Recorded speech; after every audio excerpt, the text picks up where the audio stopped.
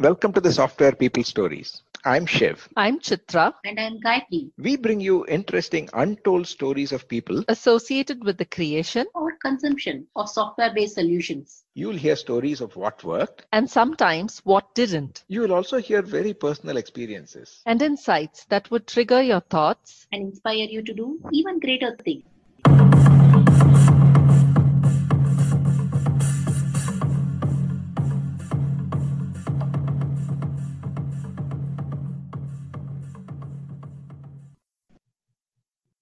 Today, I'm in conversation with Ved Prakash, the Chief Knowledge Officer at Triance Consulting. He talks about his education in engineering and how he grew as a techie to take on business roles as well. And one day, when he was asked to make knowledge management more effective in Wipro, and what he thought would be a 2-year stint became a turning point in his career into knowledge management. He also goes on to talk about the challenges in bridging an engineering mindset among techies that may need clear specifications to the KM domain where many things would be exploratory. How, as a knowledge officer, he has been able to create an impact and what the key role for a knowledge officer is, and the relevance of knowledge management in the context of startups where even simple techniques and practices could help them be a lot more effective. Role of knowledge management beyond organizational boundaries is something that he also touches upon, and his thoughts on whether AI and ML will replace knowledge management professionals. And finally, the traits needed to be a successful KM professional and the opportunities as a career in KM. Listen on. Hi Ved, welcome to the Software People Stories. I'm very happy to have you as the first person with knowledge management experience who's going to be on the show. Thank you, Shiv. Thank you for inviting me on this podcasting channel of yours. I'm really excited to be a part of the journey that you have undertaken probably over the last 18 months or so, and look forward to having a conversation with you, especially around my passion, which is knowledge management. Absolutely. I've known you for a while and all the things that you've done, but for the interest of our audience, it's good if you introduce yourself rather than me trying and doing a bad job of it. Sure. So I have been in the IT and consulting industry for 28 years now. Just to take you back in time, I did my engineering in computer science, then did my MBA from IIM Bangalore and joined Wipro, which was a startup at that time from campus. That was way back in 1992. So given my computer science background, I was associated with leading edge projects in Wipro at that point of time. Started as a developer, graduated to being a quality analyst, a business analyst, and then went on site, as was the norm those days in the IT industry. Everybody would go and work on client sites. So I was there for 3 years in UK, working with multiple clients. And over there, I was primarily associated with the energy and utilities domain and became a domain consultant as well, including representing the client I was working for in regulatory commission meetings. Then I came back to Bangalore, which was my base in Wipro, and started handling a large client account, one of the largest in Wipro at that point of time. This was around the Y2K days where new technologies like data warehousing, etc., were coming up as well. And this was the time when Indian IT industry was moving from generic offshore services to vertical based services. So I became the first practice lead for energy and utilities vertical in Wipro. I was the first guy to incubate it. And I'm happy that today it is $1 billion business for Wipro. So I was handling energy and utilities for a few years. Then I moved to healthcare and life sciences business of Wipro, which I handled for a couple of years. And that's when I was introduced to this particular thing called knowledge management. So it was interesting because healthcare business had grown to from a small size to 1,000+ people business.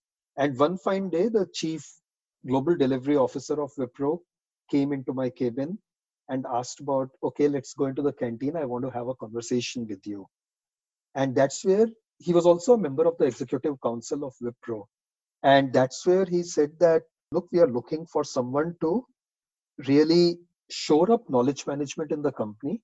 It was already existing as a function, but it was something which was not making an impact, a very small function which nobody knew about and all that. So he said that they have thought through carefully and found that this would be one of the strategic enablers for Wipro in the coming days. And this I'm talking of is mid 2000s. Oh, okay. So the precise year was 2006, the beginning of 2006, when strategy planning happens. And my vertical, healthcare and life sciences, was going great guns. It was like more than doubling every 6 months. And there was a huge pipeline as well. I was intricately involved in building business besides handling delivery. So, so I asked him as to give me one reason why I should really move away from a vertical which is growing really, really well, seeing a lot of traction in the latest technologies and the latest business part of the domain as well. The healthcare business was opening up like nobody's business in the US. So he said that. So he explained to me how knowledge management was going to be one of the pillars of further growth for Wipro, and how I would be the right fit in terms of having spent so many years in Wipro. By that time, I had already spent more than 13 years in Wipro, and also how I have been through multiple business cycles of the organization. Plus, it also had something to do with my individual personality traits. It's about being overall amiable, being able to network well, understanding both the sales as well as the delivery side of business intricately, having been exposed directly to both of them, having been part of various organizational initiatives. And Wipro was in a high growth phase even at that point of time. So they said that they have narrowed down on me. I had a couple of further meetings and then I was convinced. Now, the funny part was that I signed up for 2 years, saying that after 2 years, I'll come back to the line functions. And now it is 14 years and I'm still very much in this field. And really glad that I took that call of shifting away from being in the day to day operations to something called a corporate function of knowledge management. Nice. So I was in this role in Wipro for 6 years. I spent a total of 20 years in Wipro before I joined a UK based company called Logica, which had a pan European presence. They were looking for a chief knowledge officer and they were tracking me for more than a year. They had actually reached out to me. But once I completed 20 years and I realized the kind of value that that gets built into the individual while working for an organization like Wipro, which had started with, say, 300 people when I joined versus the 170,000 people at the end of 20 years. Mm. So I thought probably I'll be able to give more of that value to another organization and joined Logica. Now, when I was in my notice period in Wipro, Logica was acquired by a Canadian IT consulting firm called CGI. They're pretty big. And so they acquired, and the combined entity of CGI and Logica was actually larger in size than Wipro and Infosys. Didn't know much about it because more than one third of business of CGI comes from US federal. Because of that, they maintain a slightly low profile. And they Okay. already were 12,000 people in India. So I did a bit of research and found that for me, the opportunity as the chief knowledge officer is doubly exciting because CGI also did not have anything as a legacy on knowledge management. Okay. Plus, in addition, there was an opportunity to be an integral part of integration of two totally disparate entities because CGI was predominantly North America focused, Logica was Europe focused. So there was the unique amalgamation of two totally different cultures, totally different geographies, totally different way of approaching the customers that was coming in, and KM would play a critical role in that. So that was fairly exciting for me. I stayed in CGI for 4.5 years, set up the foundation of KM over there, rolled it out in Asia Pacific as well as other geographies, working directly with the headquarters in Canada while still being based out of Bangalore. And then a chance meeting happened with one of the boutique management consulting firms by the name of Triance, where I'm the chief knowledge officer currently. So someone called me up as part of a regular, chat that you do with your peers across the industry.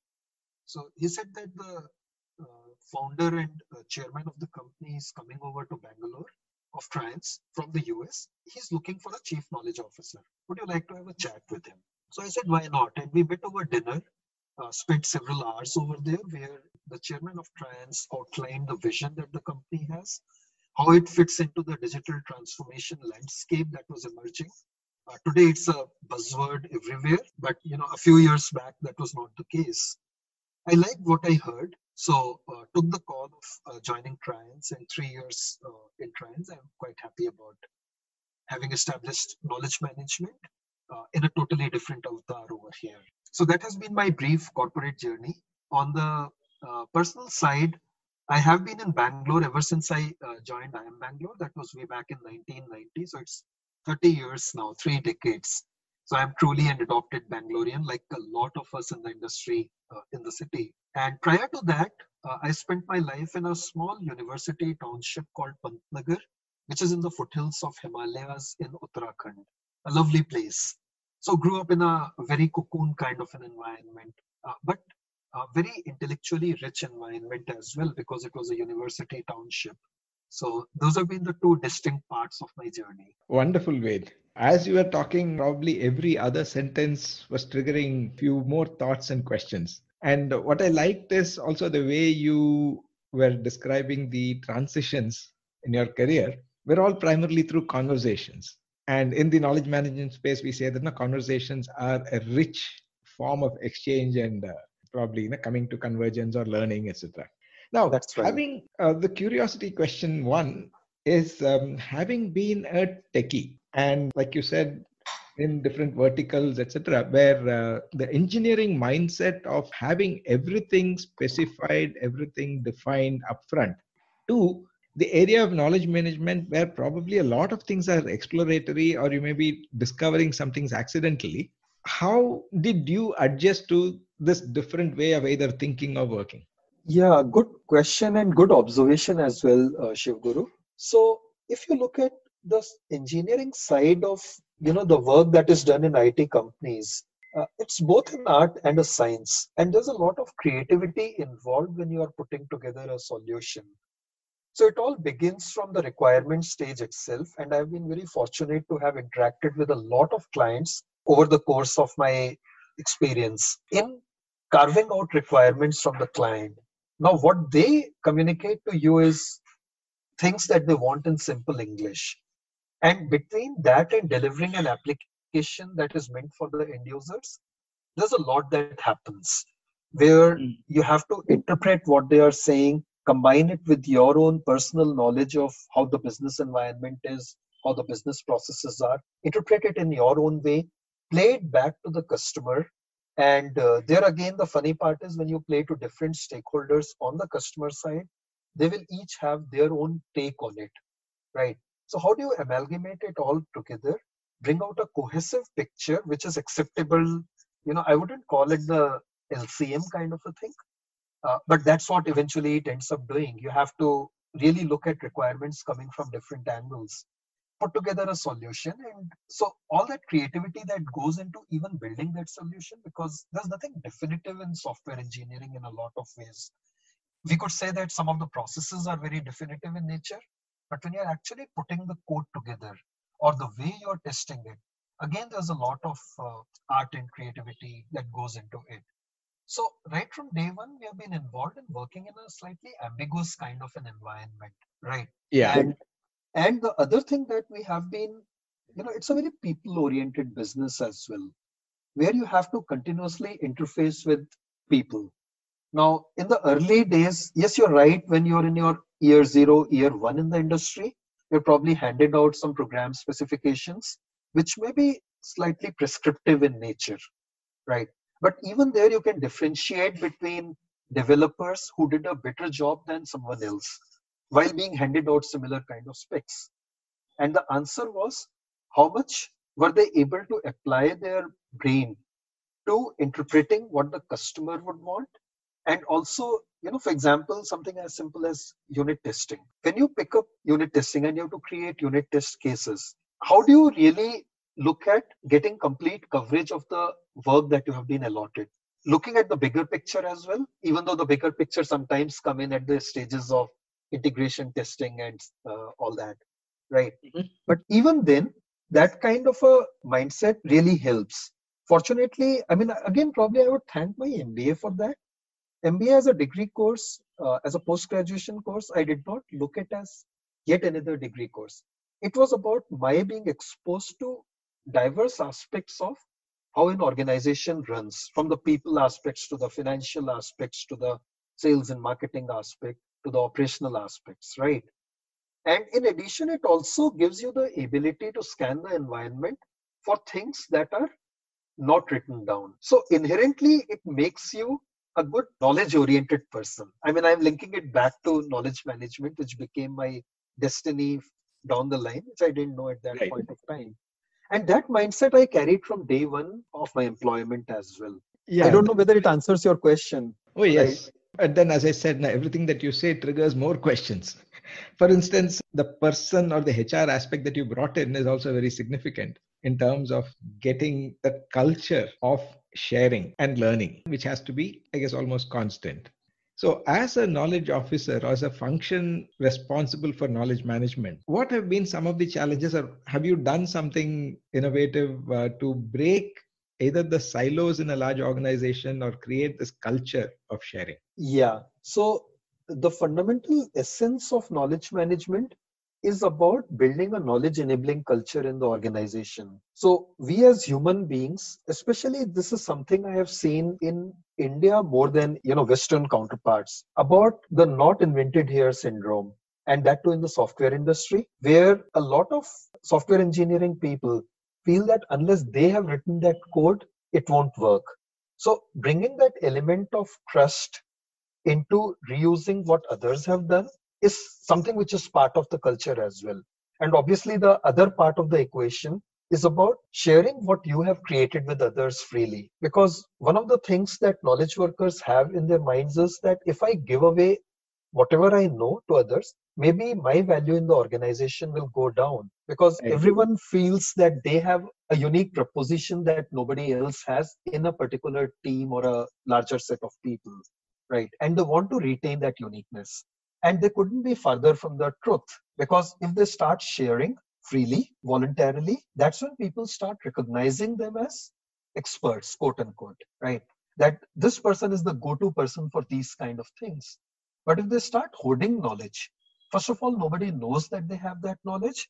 Second is they start creating a sort of a negative perspective for themselves that this is a person who won't really help, even if he or she knows about certain things, right? So it works both ways. And my role as the Chief Knowledge Officer in Wipro, CGI, or Triance has been about building that culture where people freely come over and share their knowledge in various forms. It could be documents, it could be codes, it could be sharing their experiences, like this podcast of ours. That is one. And the second is consuming knowledge created by others.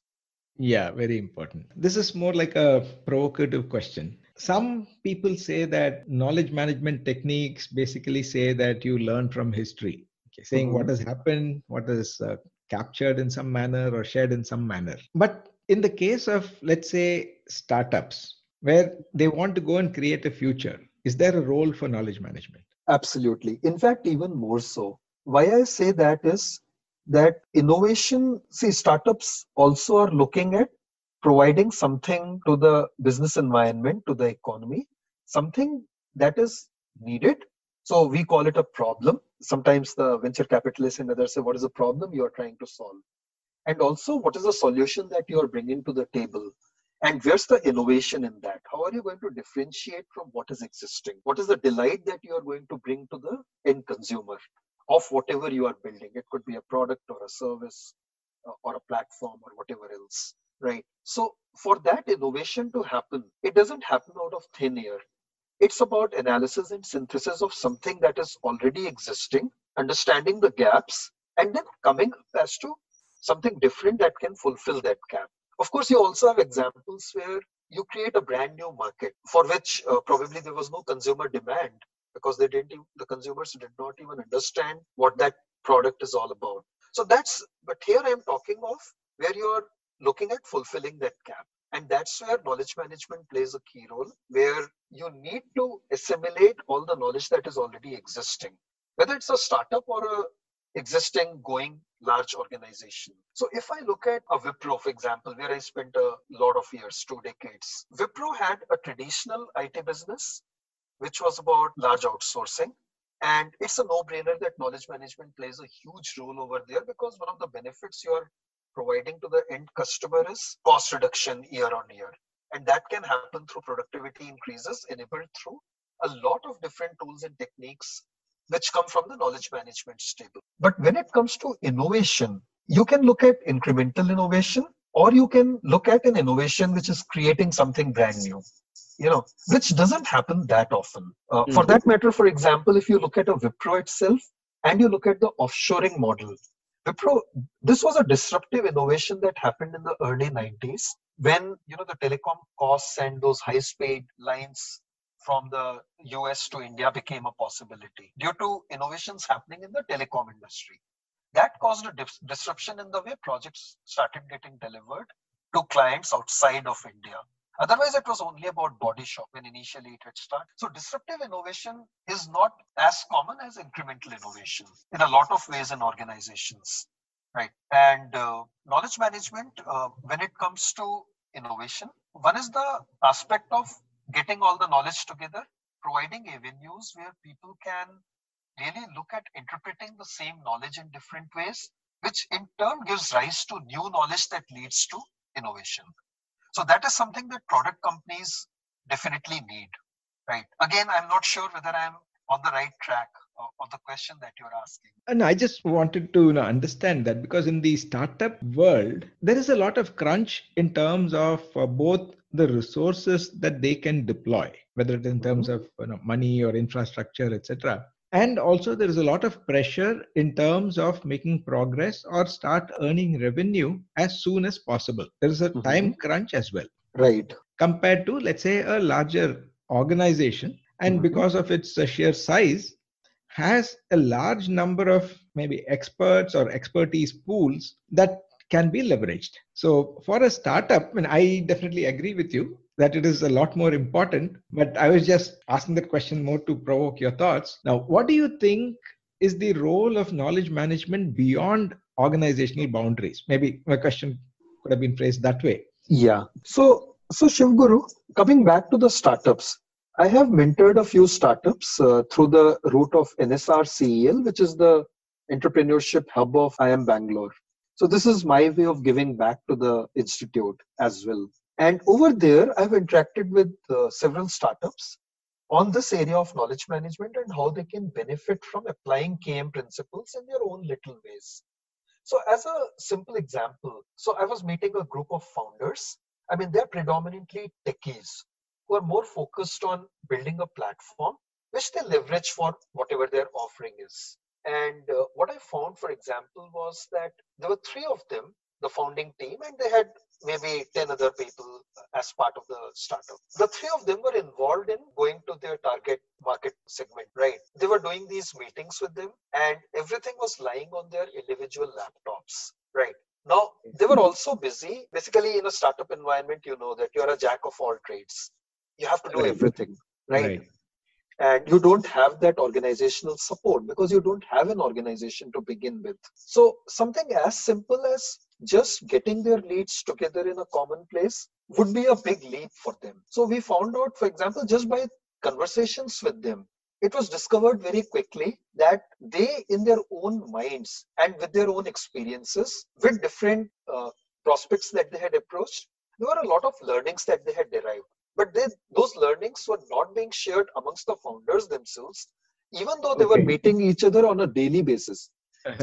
Simply because they were too busy jumping from one task to another. So give them a simple solution around how they can have a very crude, rudimentary CRM system in place, which captures not only the prospects that they had approached, because again, there was an overlap happening. So the founder A and the founder B would go to the same prospect at different points of time and cut a sorry figure because the prospect would come back and say, look, you guys don't even know what you're doing. How do you believe that I can trust what your offering is? And both of you claim to be founders. So something as simple as pulling together their the people that they're approaching. And it doesn't take much time.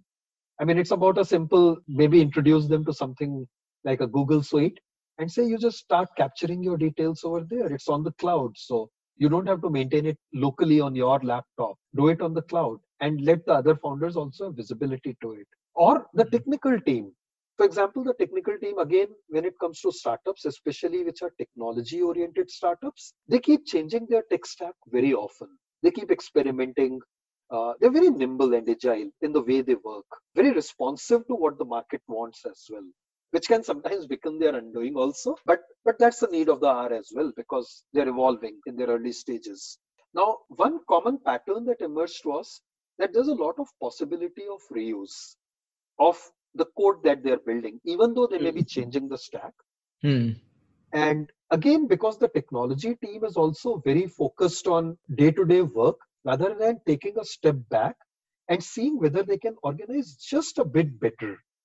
And it doesn't take much effort also. They're anyway doing things, right? But which can give productivity benefits of the order of 40 to 70%. Wow. So the benefits that can come out of bringing in some amount of order can be tremendous, right? Or having those huddles, even though they are co-located. So we all have seen those images of people lounging around with their laptops and all that. Right.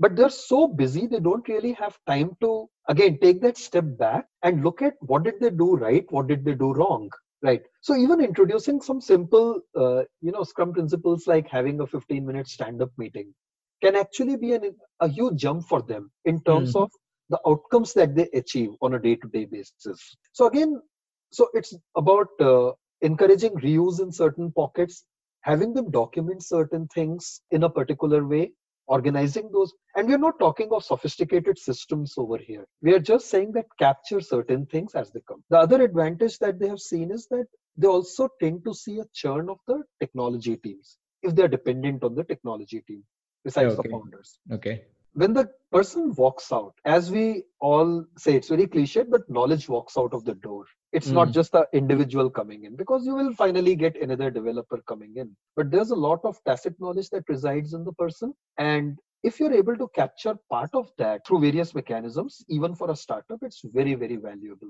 That makes a lot of sense. You mentioned a couple of things about analysis and synthesis in this space. And you also talked about the breakthrough innovation that happened in outsourcing because of the innovations in the telecom area. Now, today, everybody talks about at least adding a few more letters right from their company names to their offerings, which is AI, ML, etc., etc. Right. So, do you see AI completely replacing the need for knowledge management professionals? I look at AI adding to the overall value that knowledge management professionals are really adding to the organization. So AI basically sits on top of knowledge, which could be structured or unstructured, or the organizational data that is lying over there. So you combine AI with some amount of analytics that goes on top of that data.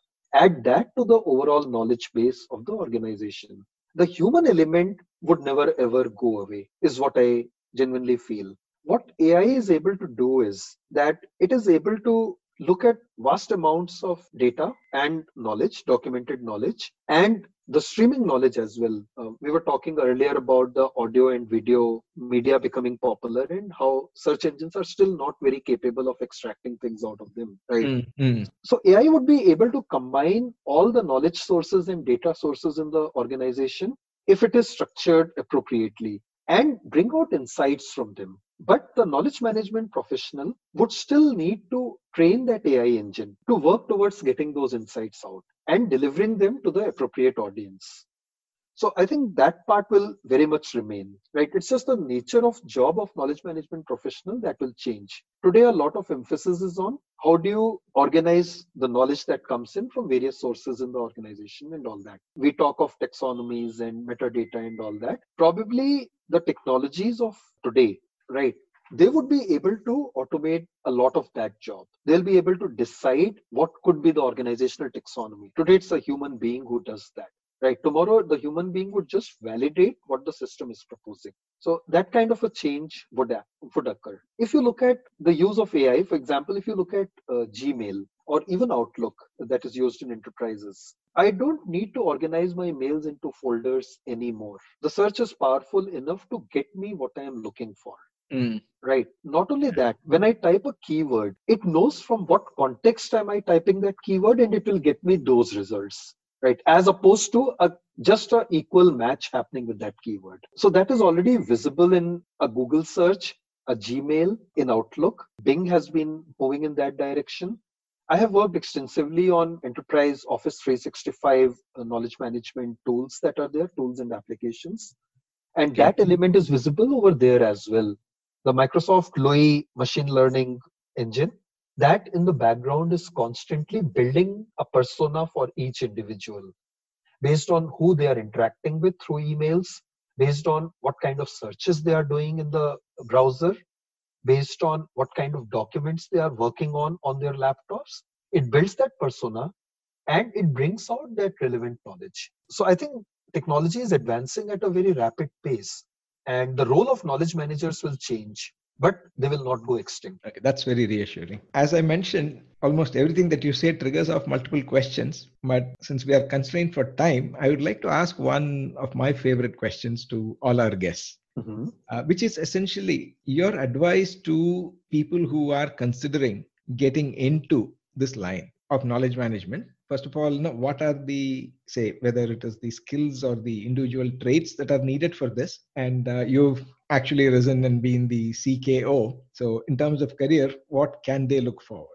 Right. So, one thing I would advise anyone who wants to enter into the arena of knowledge management, they necessarily need to be people's person. So, they would need to interact with literally everybody in the organization. And that's the beauty of this function. I love it because I get to interact with all the businesses, the geographies, the corporate functions, practically everyone. You have something to offer for everyone. So you have to be a people's person, very good in networking. The other core skill is that you should be self-motivated. There's nobody who's going to come behind your back and pressurize you to deliver something. So you have to be motivated enough to continue providing value to the organization, continue providing an outcome to the respective stakeholders. So that is a very important thing. The other is that you should practice what you're preaching. So one needs to be on a constant learning path, share that learning with others. So you should be able to do that as well. You should have an ability to appreciate technology as well, because whether we like it or not, technology does play a role in distribution, dissemination of knowledge and all that, especially in the services sector, where knowledge management is a lot more popular compared to the other sectors. There also it is catching up big time, but technology platform does play a role. So you should be you should have that inherent sense of curiosity to try out new things. How do you leverage on technology better? For example, the kind of podcast that you are doing to capture experiences of people is something that should be done internally in organizations as well, to capture the tacit knowledge of the experts. Right. So these are some of the traits.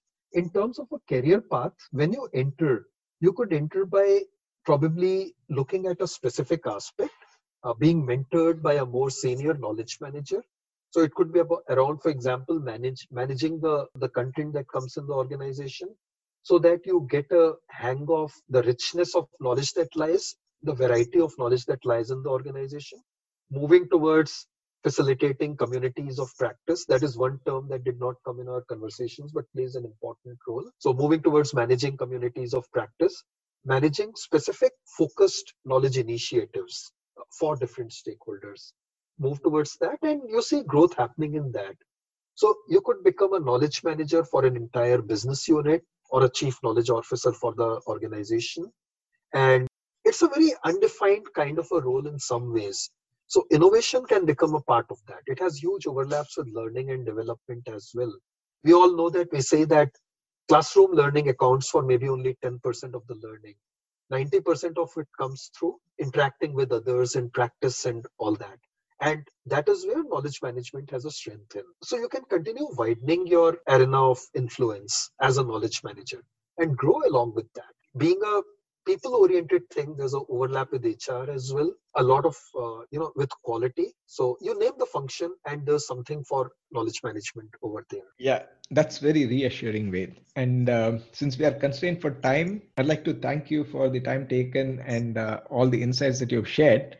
But I'll assure you that the list of questions that I have has grown much longer now. So maybe take a rain check for continuing this conversation some other time. Sure. Thank you, Shivguru. I really enjoyed the conversation with you and look forward to maybe having a sequel to it later on. Thank you. Thanks, Ved.